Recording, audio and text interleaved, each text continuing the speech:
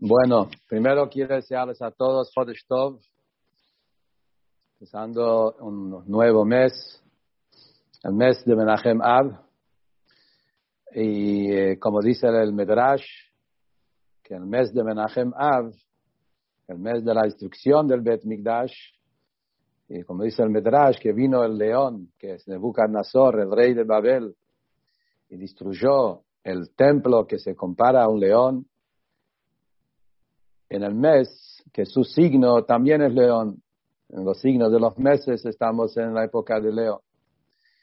Almenat, con la condición que va a venir un león y va a construir este león, es Akadosh Baruj Hu, que se compara al león, y él va a construir el tercer templo en el Bet Mikdash en ese mismo mes, el mes de león. Esperemos que sea ese mes. Ya estamos en el principio de ese mes, el mes de Menachem Av, consuelo del Padre, que Akadosh Baruj Hu, nuestro Padre en el cielo, que Él nos mande ese gran consuelo a través de reconstruir el Bet Mikdash y traer la Geulah Shlema.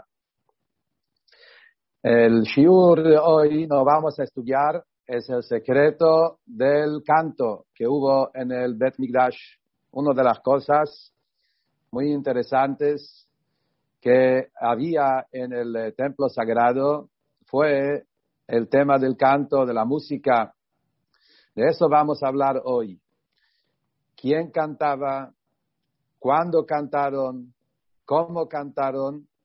Primero contar cuál fue la halajá, la ley y la historia del canto en el Bet Mikdash. Y luego también vamos a explicar, según lo que Hasidut explica la profundidad de cada cosa, cuál es la enseñanza, cuál es la profundidad del canto en el Bet Mikdash. Empezando primero con la ley como es.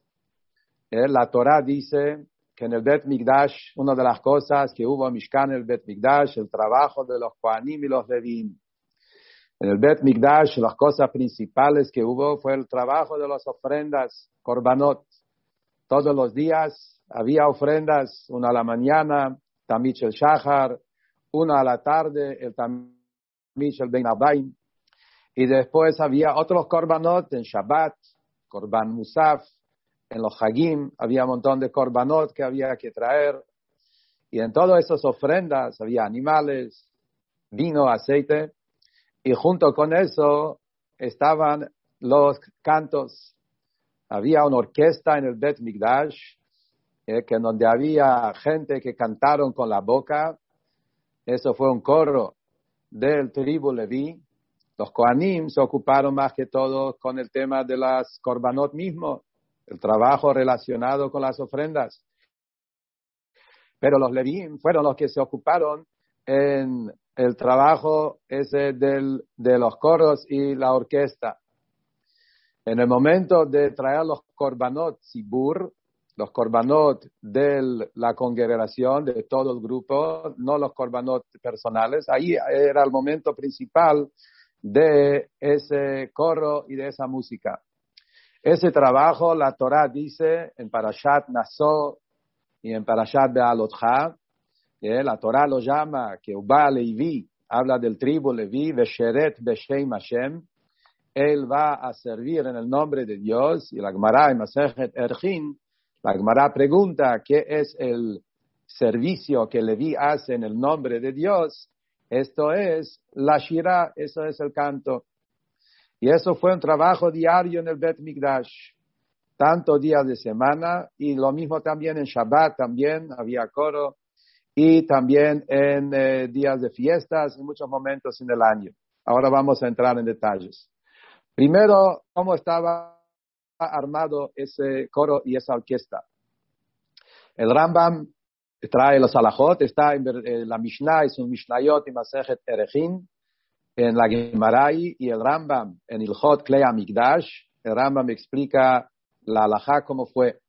Entonces, lo que hubo en el Bet Mikdash hubo así. Para entender, el coro tenía que tener, como dijimos, del tribu Leví, por lo menos 12 personas. Podría ser también muchos más. pero como mínimo dice que tenía que tener 12 personas que cantaron con la boca. Después había, aparte de los que cantaron, ahora, los que cantaron con la boca eran nada más Levín, no los Kohanim, tampoco Israelim, era solamente Levín, tribu Leví. Ellos fueron los únicos que cantaron en ese coro. El tema de la música, de la orquesta, acá hay una buena noticia a los que les gustan la música, que en la orquesta podían estar no solamente Levín, podían estar también Israelim, un Israel que sabía su hija, sabía de qué familia venía, tenía familia kasher y todo 100%, podía también entrar en esa orquesta, traer un instrumento y cantar. Como dijimos, por lo menos 12 Levín. Ahora, eso fue con la boca. Con los instrumentos musicales, ahí había en el Bet Mikdash 5 instrumentos musicales que se usaban. Primero está el tema de las trompetas. Las trompetas están en la Torah todavía. Sabemos que Moshe Rabbeinu hizo las primeras trompetas. La Torah cuenta en Parashat Be'alotcha, Moshe Rabbeinu a Kadosh Baruch Hu le dijo, hacé lecha shtei chatzotzrot, hacete 2 trompetas de plata. Esas trompetas lo hizo Moshe con su propia mano y acompañó a los Yehudim los 40 años en el desierto. La Torah dice, lo usaban esas trompetas para llamar a la gente, para el trabajo del Bet Mikdash, para las ofrendas, los korbanot, cada Shabbat, cada día de fiesta. Y esas trompetas tenían un trabajo muy especial, también en momentos de sufrimiento, momentos de guerra, también las trompetas para llamar a la guerra. La Torah ahí dice todos los detalles. Esas trompetas que hizo Moshe, la Gemara dice que después que Moshe falleció, esas trompetas se quedaron enterradas, guardadas, hasta hoy en día están, y cuando venga Mashiach lo vamos a tener de nuevo. Nunca desaparecieron, nunca se destruyeron. Las 2 trompetas de Moshe están en el mundo, no sabemos dónde, pero están, y cuando llega la Geulah lo vamos a tener de nuevo. Entonces, había 2 trompetas como mínimo, pero en el coro se podía agregar, en la orquesta, en el Bet Mikdash, se podía agregar más. En la Gemara hay un mahloket, ¿cuántas trompetas se puede tener? La halajá queda que como máximo 120. La Gemara dice a opinión que se puede más también, pero la halajá, como el Rambam lo trae, que había como máximo 120 trompetas en el templo. ¿Por qué 120 como máximo? Dice la Gemara, porque más que 120 ya pierde el gusto. La belleza, lo que agrega la trompeta, hasta 120 todavía está bien, después ya pierde la voz de otra y se pierde la belleza de la orquesta. Después había Nevalim y Kinorot. Muy interesante. ¿Qué es Nevalim y qué es Kinorot? En el hebreo moderno, hoy, Kinor es violín. Nevel es arpa. Eso es lo que dice la traducción moderna hoy. Kinorot, así se llama en ivrit moderna, cuando habla de violines, lo llaman kinor. Nevel es el arpa. Pero en verdad no es tan simple. Hay diferentes opiniones sobre eso. ¿Qué es kinor? ¿Qué es nevel? Muchos mefarshim dicen justamente que kinor es arpa y nevel es lo que se llama hoy violín. ¿Por qué? Dicen que la palabra nevel, ¿de dónde surge la palabra nevel? Nevel surge del nivlei yain. Antes la gente tenía las botellas de vino, estaban armados en la misma forma como está armado también el violín hoy. De esa manera que está el gosto arriba y se hace más amplio abajo, eso se llama nivlei yain, botellas de vino. Y el nevel, que tenía la misma forma, se llamaba también con el mismo nombre, nevel. Entonces, por eso muchos mefarshim dicen que la verdadera palabra de lo que hoy se llama violín es Nevel, y Kinor el arpa. Otros dicen al revés, entonces son diferentes opiniones. También, interesante, Rashi sostiene, hay un machlok entre Rashi y Rambam sobre Nevel, que Rambam dice que el Nevel es el estilo de violín que se usa hoy con cuerdas y todo eso. Según Rashi, el Nevel era más como una flauta, que se usaba, como dijimos, tenía la forma como una botella y arriba un agujero y se usaba con la boca, no con los dedos, con las manos, sino era con la voz, con la boca, con el aliento de la boca como una flauta. Son diferentes opiniones. Entonces, de vuelta, las trompetas tenía que tener por lo menos 2 y como máximo 120. Los nevalim, que dijimos que nevalimes o arpa, violines, tenía que tener por lo menos 2 y como máximo 6. Los jalilim son flautas, tenía que tener por lo menos 2 flautas y no más que 12.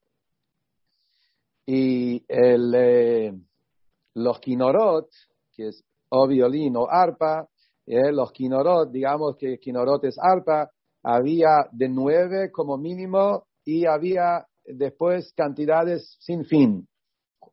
Ese instrumento se podía usar lo que uno quería sin limitaciones de número. Y después había un instrumento más que se llamaba tziltzal, mitzaltaim, lo que se llama platillos. Eran 2 platillos enormes hechos de cobre. Eran nada más eso había solamente uno, que eran dos platillos grandes, y eso fue que golpearon uno en el otro y sacaba el ruido, hacía mucho ruido, y eso no había más que uno. Y el motivo es simple porque eso tiene un ruido fuerte. Más que uno ya no se va a escuchar el resto de la orquesta. Por eso de eso usaban una sola. Entonces esto es para tener un poco la idea cómo estaba armado la orquesta en el Bet Mikdash. Como dijimos, los Levim cantaron con la boca, solo Levim. No se puede, la Torah prohíbe en el Bet Mikdash otra persona que no es Leví cantar con la boca. Pero con los instrumentos musicales había también israelíes los que sabían cantar. Las trompetas, 2 de las trompetas usaron los Kohanim también.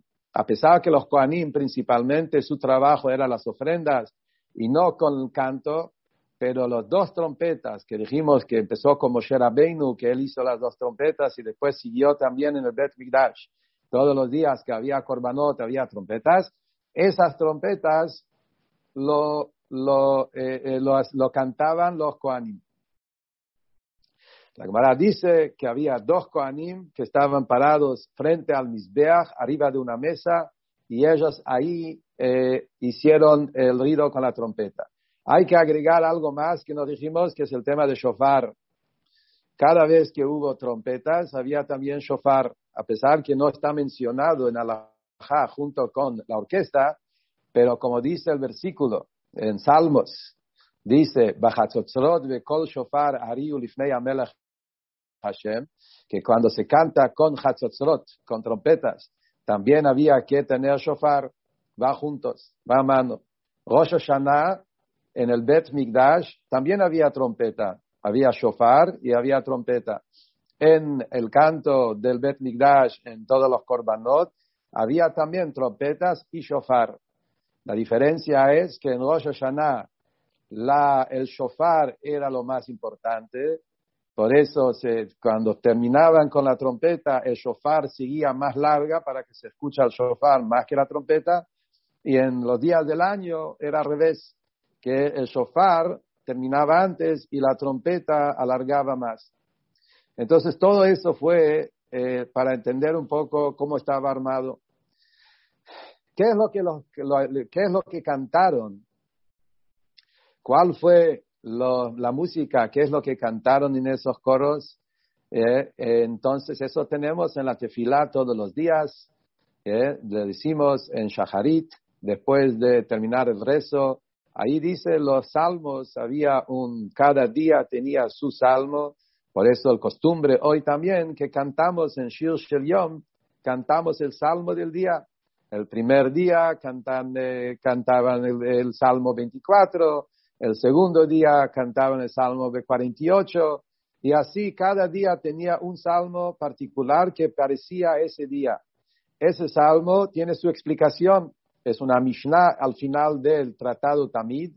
Ese Mishnayot hay un Tratado Tamid que cuenta todos los trabajos que hicieron en el Bet Mikdash, y la última Mishnah ahí dice qué salmo cantaron cada día. En Shabbat había otros salmos también que dijeron, por ejemplo, Shirat Hayam, en Shabbat a la tarde, todos los Shabbat a la tarde cantaron Shirat Hayam, el canto del Mar Rojo, Az Yashir, Shirat Azinu, todas las semanas también en el Bet Mikdash cantaron parte de Shirat Azinu, que es la Shirah que está al final de la Torah, lo que Moshe Rabbeinu está hablando al pueblo al final de sus días. Muy interesante los diferentes salmos y cantos que hubo en el Bet Mikdash. Después había otro momento más, cuando cantaron y había orquesta, otro momento más en el año, muy interesante saber. Primero Pesach, Erev Pesach, cuando había Korban Pesach, y todos los Yehudim traían la ofrenda de Korban Pesach, había también canto. En ese momento cantaron el Hallel, y cuando cantaron el Hallel había también orquesta, trompetas, y había flautas, había todo tipo de música en el momento de sacrificar la ofrenda del Korban Pesach, Erev Pesach. Erev Shavuot, también muy interesante. Los Yehudim, Erev Shavuot, había la mitzvah de Bikurim. Bikurim es de los 7 especies de frutas que Israel se destaca, los Shivat Aminim. Cada vez para Shavuot había que traer estos korbanot, esos Bikurim, esas frutas. Y la Torah cuenta también, la Mishnah, que cuando Am Israel venían de todos los lugares, venían cientos y miles de Yehudim que subieron para Shavuot a Jerusalén, al templo sagrado, Aliyah la Regel, y cada uno trajo canastas con frutas. También ahí los Levíim cantaron y había orquesta, y había un Jalil que cantaron ahí el capítulo 30 de Salmos, Aromimcha Hashem, Mizmor Shir Hanukat Abait le David, ese canto, ese capítulo muy fuerte, muy emotivo, que habla sobre el Bet Mikdash, Aromimcha Hashem Kidilitani, alaba a Hashem por todo lo que me estás dando, todo el capítulo 30 de Salmos. Otro momento más era Sukkot. En Sukkot, el famoso Simchat Bet HaShoivah, que hasta hoy también se festeja, a pesar que no tenemos Bet Mikdash, pero sabemos que en el Bet Mikdash, Simchat Bet HaShoivah en Sukkot, era de las alegrías más enormes, más grandes que hubo. Como ya hablamos justo hace poco en otra clase, el tema de Shir HaMa'alot, los 15 Shir HaMa'alot, eso había en los 15 escalones en Ezrat Nashim, ahí estaban parados todos, Leviim, Israelim, todos que sabían y que tenían instrumentos musicales, o también los que querían cantar con la boca.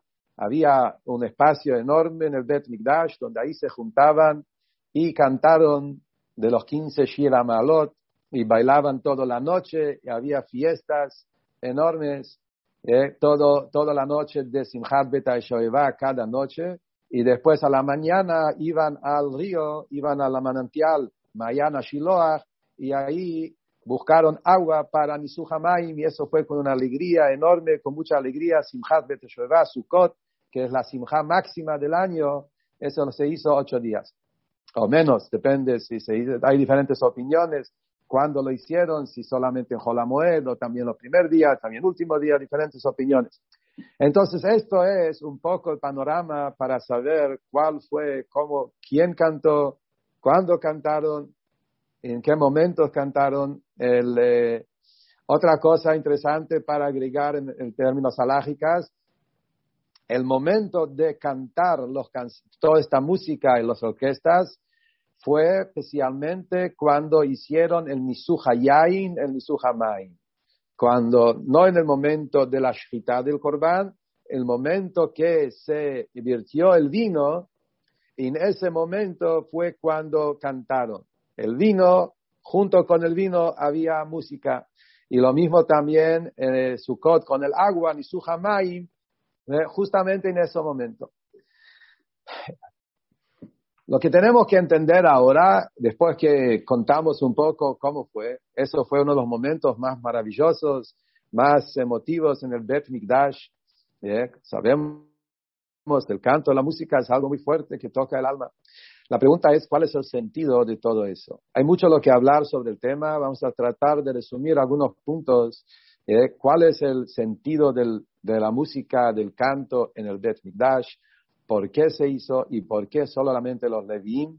Y si nos queda tiempo también explicar un poco de estos instrumentos, cuál es el significado espiritual, cabalístico en cada uno de esos instrumentos que mencionamos antes. Entonces, en general el tema del canto y por qué es tan importante el canto en el Bet Mikdash. Sabemos que el canto, lo que tiene, la música, todos lo conocemos, cada uno en su propia vida. La música tiene una fuerza enorme de elevar a la persona. La música es algo que toca el alma de la persona y naturalmente una persona cuando escucha, cuando canta, cuando hay una melodía, toca en un lugar muy profundo en nuestro corazón. Y como dijo también el Rebbe anterior, que el canto es la pluma del alma. El alma quiere expresarse, el corazón quiere expresarse, el pluma del alma es el canto. Lo que genera el canto en la persona generalmente es elevarse. ¿Qué significa elevarse? Nosotros como seres humanos el alma está dentro del cuerpo. Y estando el alma dentro del cuerpo, estamos a veces subyugados a las limitaciones del cuerpo, a las limitaciones que la mente nos pone, la vida social, la gente alrededor, qué van a decir el otro, qué va a decir el tercero.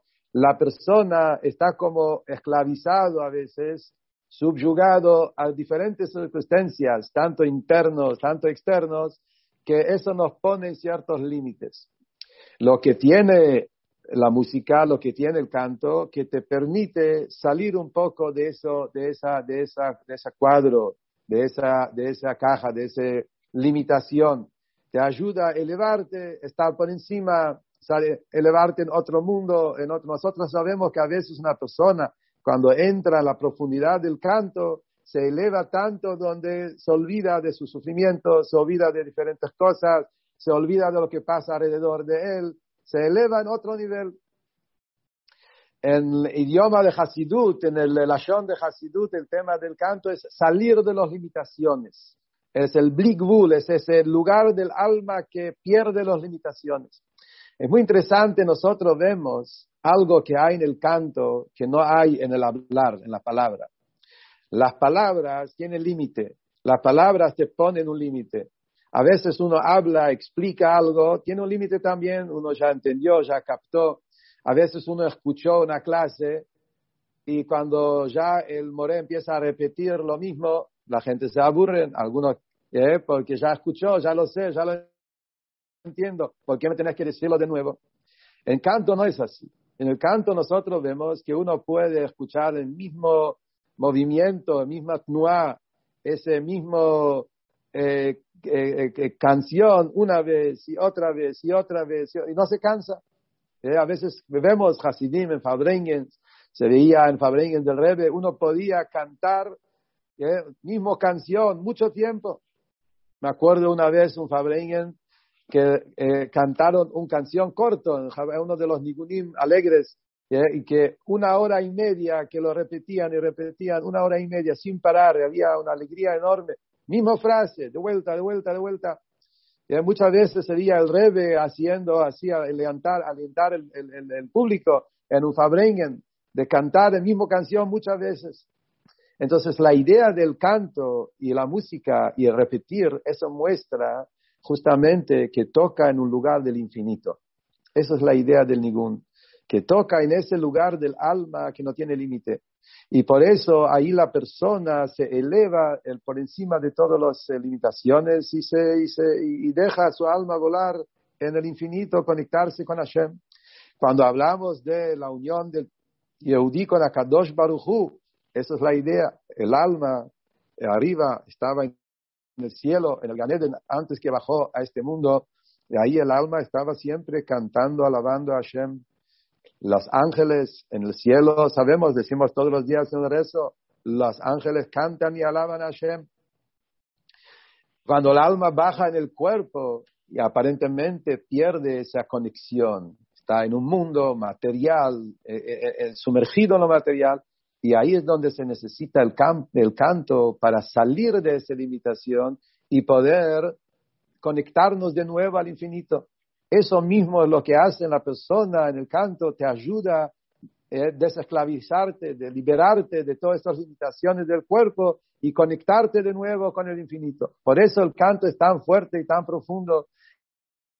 Y la tefilá se llama Shirah, justamente por eso. Toda la tefilá menciona muchas veces el tema de la música, el tema de los instrumentos musicales, figura mucho en el libro de Teilim. Encontramos muchas veces David, el rey David, que sabemos que el rey David, él era el cantante número uno de la historia, y todos sus rezos está lleno de la Menatzeach, que todo tenía que ver con la orquesta. Menatzeach era el encargado de la orquesta en el Bet Mikdash. La palabra, muy interesante, la palabra shir, en hebreo hay dos palabras principales del canto. Es la palabra shir y la palabra zimra. Shirah y zimra, lo decimos en la tefilá muchas veces. Shirulo, zamrulo. Shir, mismor, mismor, shir. Todos los rezos de Teilim, muchos de los capítulos empiezan. Mismor, shir, shir, mismor. ¿Cuál es la diferencia entre shir y mismor? Shirah y zimra. Dice el Medrash, shirah es con la boca. Zimra es con instrumento. ¿Por qué? Y acá vemos cómo el idioma, la Lashon HaKodesh, nuestra idioma sagrada, el hebreo, tiene tanto profundidad y nos explica las cosas, no solamente palabras. Son palabras que describen la profundidad del tema. ¿Cuál es la diferencia entre la palabra shir y la palabra zemer? En Lashon HaKodesh, la palabra shir es canto, pero hay otra palabra que no es tan conocido, que shir es un círculo. Shir es como un eslabón, que se usaba para llevar animales también antes, se llamaba Baalei Ashir en Masejet Shabbat, que es una especie de algo que es como redondo, y esto se llama shir. Entonces, ¿cuál es el punto acá? Justamente lo que estamos diciendo, así como el anillo, redondo como un anillo, se llama shir también, tabat, pero en otras palabras en el Tanaj se llama shir. Justamente lo que estamos diciendo, que el tema del anillo, igual como el círculo, que es algo redondo, no tiene cabeza, no tiene pie, no tiene principio, no tiene fin, es el infinito que hay en la canción. Ese infinito que hay en la melodía, que te conecta con algo más allá de los límites. Y esto es el canto con la boca. Cuando una persona canta, el alma canta, la persona, como dijimos, el mismo canto, mismo, lo puedo decir, repetir, y no me cansa, porque ahí está el infinito. Esa es la idea de shir. ¿Cuál es la palabra zemer? La palabra zemer, que también es otra palabra de canto, pero zemer en hebreo es también cortar. Lezamer aritzim, cortar, cosechar o cortar espinas del campo, se llama lezamer, es cortar. ¿Cuál es la idea acá? Entonces Hasidut dice, en el canto hay dos partes. Está el alma divina, la neshama, que quiere apegarse con Dios, quiere desparramar al infinito, quiere conectarse con el infinito de Hashem. Eso es el alma, la neshama. Pero el alma animal y el cuerpo no nos permiten, necesitamos llevarlos a ellos también en el canto. Esa es la idea de los instrumentos. Los instrumentos, por lo menos en la antigüedad, no sé cómo es hoy, pero los instrumentos principalmente lo hicieron de cuero, de cosas de animales, de diferentes cosas de animales, hacía todo tipo de instrumentos. Los hilos, cuerdos eran de venas de cosas que venían de animales, y el violín, el arpa, todo tenía que ver con cuerpo de animal. ¿Y cuál es el símbolo? La idea. La idea es justamente en el trabajo del Yehudí, cuando el Yehudí quiere unirse con Akadosh Baruj Hu, están las dos partes. La tefilá, que hoy la tefilá está en lugar del Corbán, está la parte de la Neshama, esto es Shir, la Neshama está conectado con el infinito y la Neshama canta y alaba a Hashem, pero está Zimra, que es, ¿qué hago? Tengo un alma animal también y lo quiero involucrar también. La idea de la Avodat Hashem no es solamente que el alma va para arriba y deja el cuerpo, el alma animal abajo. Es juntar a las dos y elevar, y a través de las dos que se arma ese gran canto y elevación a Hashem. Por eso Shirah y Zimra es uno con boca, otro con instrumentos, que en la boda del Yehudí es el alma divina y el alma animal. Volviendo al Bet Mikdash entonces. En el Bet Mikdash había korbanot, ofrendas. En las ofrendas había también una persona y había un animal. Todo el tema de los korbanot es Adam ki yakriv mikem min habehema min habakar min hatzon. Cuando llegamos al Bet Mikdash está la persona, si es el Kohen, si es el Yehudí que pecó y vino con un korban para pedir perdón, la ofrenda de Hatat o el Olá o Shlamim. El tema del korban es la persona Adam ki yakriv mikem min habehema. Hay que agarrar un animal y elevar el animal en el fuego de arriba, y eso trae el perdón, eso trae el mahadrua, entonces acá en los korbanot también se juntaba la persona con el animal. Por eso había canto. Cuando dice el Zohar, dice que cuando los Yehudim entraban en el Bet Mikdash y escucharon a los Levíim cantando su música, eso tocaba el alma del Yehudí, despertaba a Israel en Teshuvah.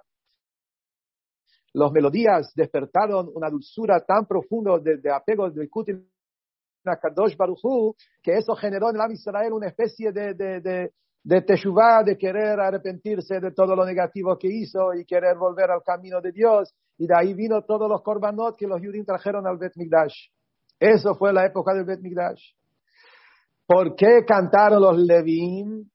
Explica el Alter Rebbe en Tanya, justamente los Levíim, por cuanto que el tema del canto es elevar, los Levíim tenían esa fuerza de elevar.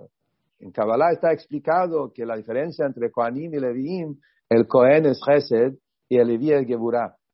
El Kohen es bondad, proyectar, por eso el Kohen hace Birkat Kohanim, proyectar bendición acá abajo en el mundo. Los Levíim, su tema era el canto. Es elevar. El alma necesita las dos cosas. Hay que elevar el alma hacia arriba, como dijimos, liberarnos de todas las limitaciones, pero después también hay que bajar la luz acá abajo. Y eso está los Kohanim Levíim. Y acá viene un punto muy interesante, que el momento cuando fue ese canto, en qué momento se hizo ese canto, fue en el momento del vertir el vino. ¿Por qué justo en el momento que virtieron el vino en el agua, Dafka ahí fueron esos cantos, esa música?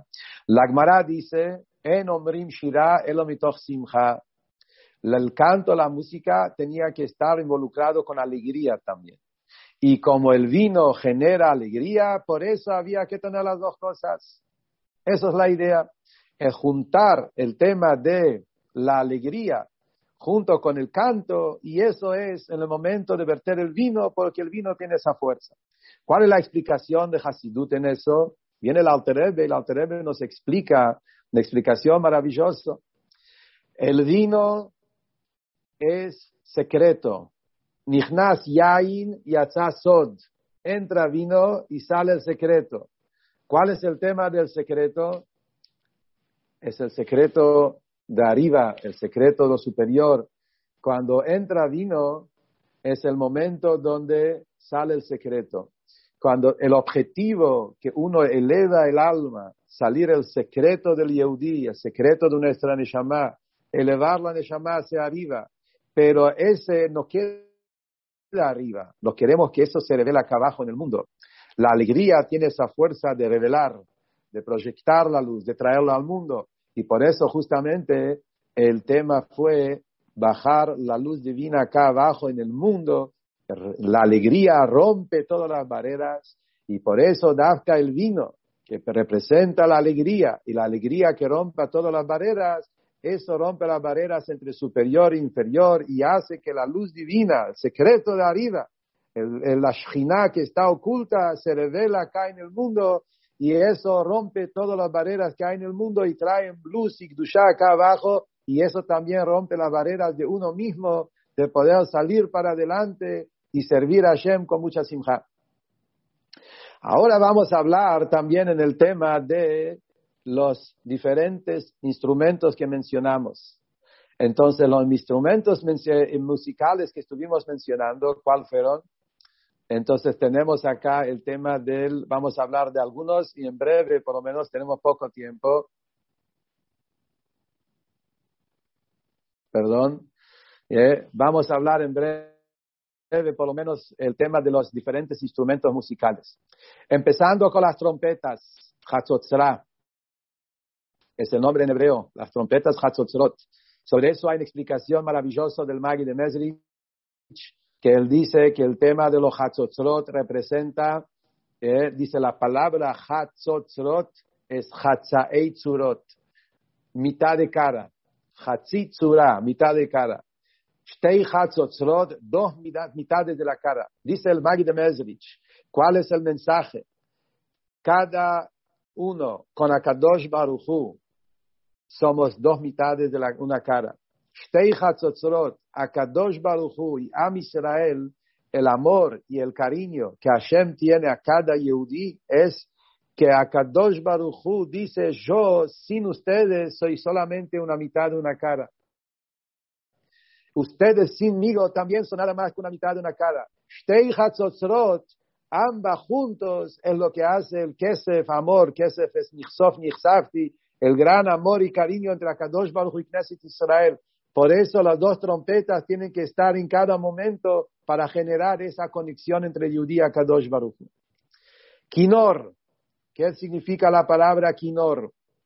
Kinor tiene el valor numérico, en las letras de Kinor está el Chaf Vav y el Nun Reish.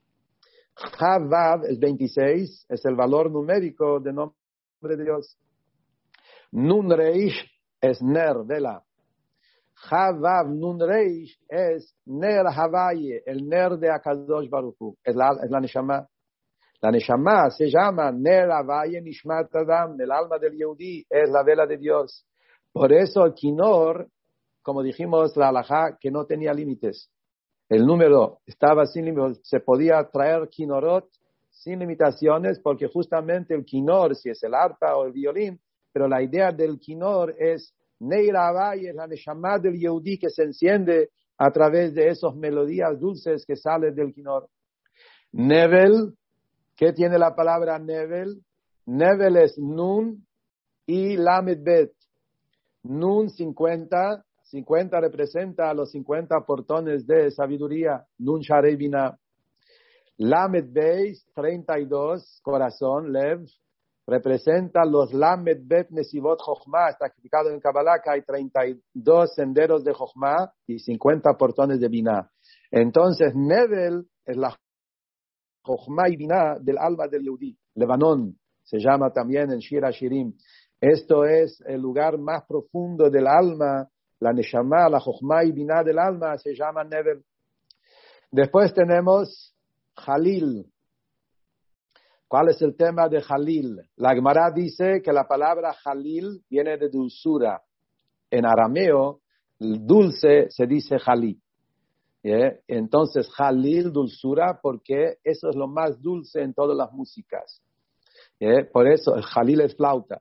Y hasta que en el Bet Migdash, en la orquesta, la Gemara dice que después que terminaron el canto, la flauta fue lo último. El jalil fue al final. Cuando todos terminaron, siempre flauta siguió un poco más, porque como tiene ese ruido muy fino, y ese agregaba la belleza del canto, la dulzura del alma del Yehudí, jalil. El Alter Rebbe dijo, a jalil makel ifneyem, la shon de la Mishnah, se usaba la palabra, a jalil makel ifneyem, el flauta golpeaba porque se toca con los dedos y con eso se hacía los diferentes ruidos con la flauta. Y dice que esto es el alma del Yehudí, que el alma del Yehudí se despierta en cada vez diferentes formas, como el alma se conecta con Hashem, son diferentes ruidos, que cada ruido es otra manera como la Neshama siente a Kadosh Baruch Hu. Y dijo el Alter Rebbe en algún momento en Shavuot, cuando hablaban de Bikurim, a Jalil Makel Ifneem, dijo el Alter Rebbe que la traducción cabalística de eso es Jalil, también en la palabra Halal, el espacio. Todo el Halal, todo el espacio se quedó, se llenaba de luz a través de los cantos que cantaban en el Bet Migdash y a través del canto que el Yehudí hace hoy en el momento de la tefilá. Y por último estaba el tziltzal. ¿Cuál es el significado del tziltzal? Mitzaltaim se llama tziltzal. Mitzaltaim, que es los platillos que hacían ruido fuerte. Está explicado, el papá del Rebbe trae en Kabbalah que la palabra tziltzal viene de la palabra sombra, tzel. Dice que tzel tiene valor numérico 120, que 120 es relacionado con el nombre Elohim. Es un tema que no es ahora el momento de entrar, es donde hay que saber hacer un poco de números, gramática, para llegar a hacer el cálculo cómo el nombre Elohim llega a tener el valor numérico 120. Y entonces dijo que los golpes que se hacía con el tziltzal, con el mitzaltaim, con ese instrumento que hacía un ruido fuerte, esa hacía para echar a la clipá. La clipá quiere venir a recibir también del canto, también quiere recibir de ahí alguna shpa'a, y con ese golpe que se hacía y hacía ruido, lo echaba la clipá. Tzitzal era la sombra que hacía que se escapa todo el Elohim, todo lo negativo que viene del tzimtzum, etc. Entonces acá vemos como cada música, cada instrumento tenía su significado, su profundidad. Sabemos que cuando el Bet Migdash se destruyó, la Gemara dice Masejet Sotá, se terminaron la música, se terminaron las orquestas y no hay más. La Gemara y Masejet Sotá dije toda esa belleza que había en el Bet Migdash de la música, de los cantos, se perdió. Y muchos años se perdió esa belleza hasta que volvió el Baal Shem Tov. Sabemos que el Baal Shem Tov, una de las cosas que el Baal Shem Tov trajo de nuevo, después de tantos años que estaba perdido, el tema de la música en Avodat Hashem, el Baal Shem Tov, uno de los puntos principales que él instaló de nuevo en Am Israel. Por eso hasta hoy se llama música hasídica, porque el Baal Shem Tov fue el que volvió a instalar el tema de la música, el tema del canto en la Avodat Hashem. Por eso sabemos que el Baal Shem Tov mismo era un gran compositor de canto, y después los Talmidei Baal Shem Tov.